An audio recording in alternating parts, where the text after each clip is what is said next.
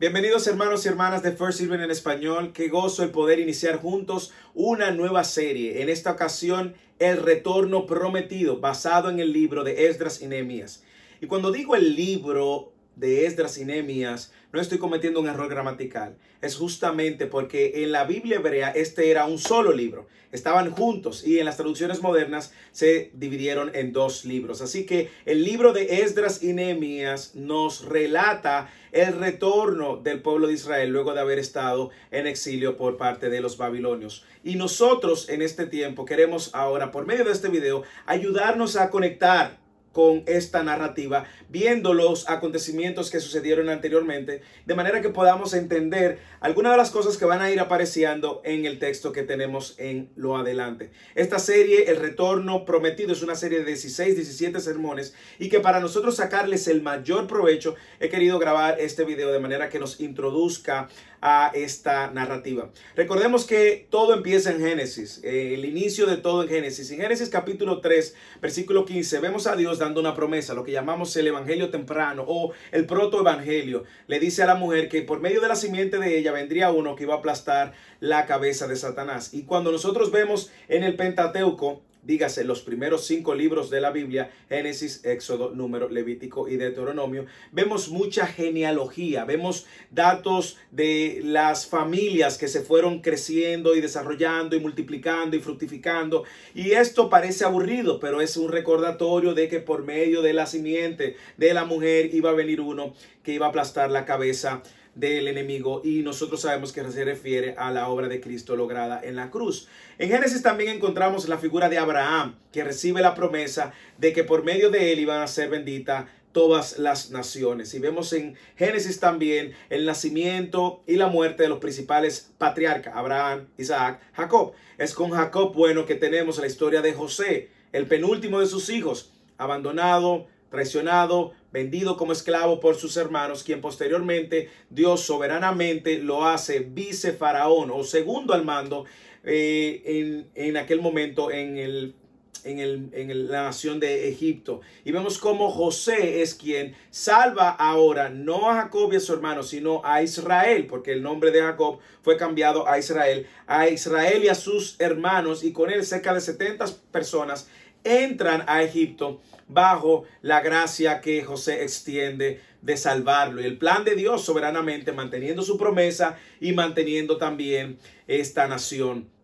Sucede que José muere también el faraón que con José estaba en ese periodo gobernando sobre Egipto, y nosotros vamos a ver cómo posteriormente los faraones siguientes empezaron a sentir temor y a sentirse amenazados por el crecimiento y la fructificación de esta nación, al llegar a tener más de 2 millones de habitantes. ¿Qué hace? Lo somete a esclavitud. Esto también había sido profetizado, y nosotros vemos a esta nación cumplir 430 años de esclavitud hasta que Dios llama a Moisés, levanta a Moisés como el libertador del pueblo de Israel del yugo de los egipcios. Y nosotros sabemos cómo todo esto sucede. Dios lo saca rumbo a la tierra prometida, pero este pueblo desobediente, incluso la misma desobediencia de Moisés hace que Moisés, ni ese pueblo que nació que salió al desierto, viera la tierra prometida, sino que la segunda generación, bajo ahora el liderazgo del sucesor de Moisés, Josué, sea quienes entraran a la tierra prometida. Es decir, una nueva generación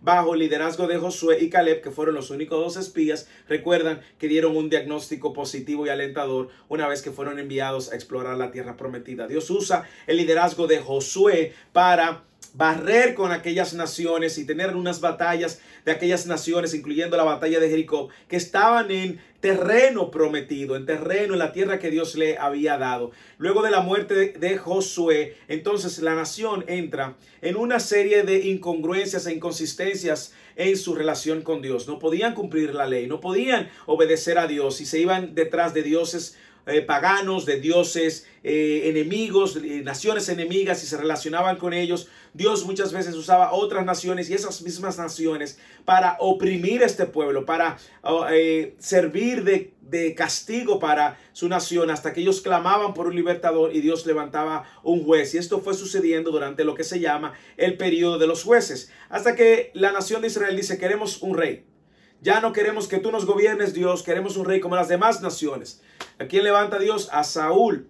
Levanta el profeta Samuel, que unge al rey Saúl, y entonces, ¿qué sucede? También desobedece, y Dios levanta a David, y con David la promesa de que por medio de ese linaje iba a venir aquel que iba a ser el rey de reyes, el señor de señores, el Mesías prometido. Y aquí vemos Dios manteniendo su promesa, manteniendo a salvo su pueblo. El rey David levanta el reino de Israel, levanta esta nación, la solidifica y tiene el gran deseo de ¿qué? De construir un templo. Pero ¿qué sucede? Dios le dice: David, hay mucha sangre en tus manos. Así que con quien él finalmente construye el templo, Dios finalmente levanta su templo, es por medio de el rey Saúl. Nosotros sabemos lo que sucede con el rey Saúl, que en los últimos años de su vida entonces se va detrás de dioses ajenos, dioses paganos. Esto lleva consigo a que Dios le diga: este reino se va a dividir.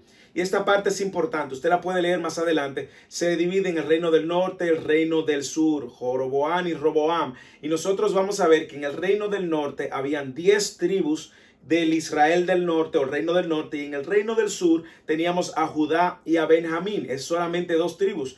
Es en el reino del sur donde se encontraba Jerusalén, y es en el reino del sur, y es al reino del sur a quien luego los babilónicos toman como cautivos. Es importante también tener en cuenta que mientras está sucediendo esto de llevar el pueblo de Israel y a muchos israelitas del reino del sur al exilio, hay una serie de profetas que están profetizando, entre ellos el profeta Isaías, que había profetizado de este acontecimiento, cómo Dios iba a sacar esta nación de su tierra, de la tierra prometida, y cómo también en la esperanza de que ellos iban a volver a regresar a su tierra. Profetas que estuvieron pendientes de lo que estaba sucediendo con su nación, y Dios lo levantaba para alentar al pueblo o para avisarles de lo que iba a suceder. Y ahí es donde conectamos incluso con el libro y el inicio del libro de Esdras. Es justamente porque Dios, luego de que se cumple el tiempo, como Dios había profetizado por boca de Jeremías y de Isaías, Dios levanta ahora a un rey persa llamado Ciro, que muchos conocen como Ciro el Grande. Y es Ciro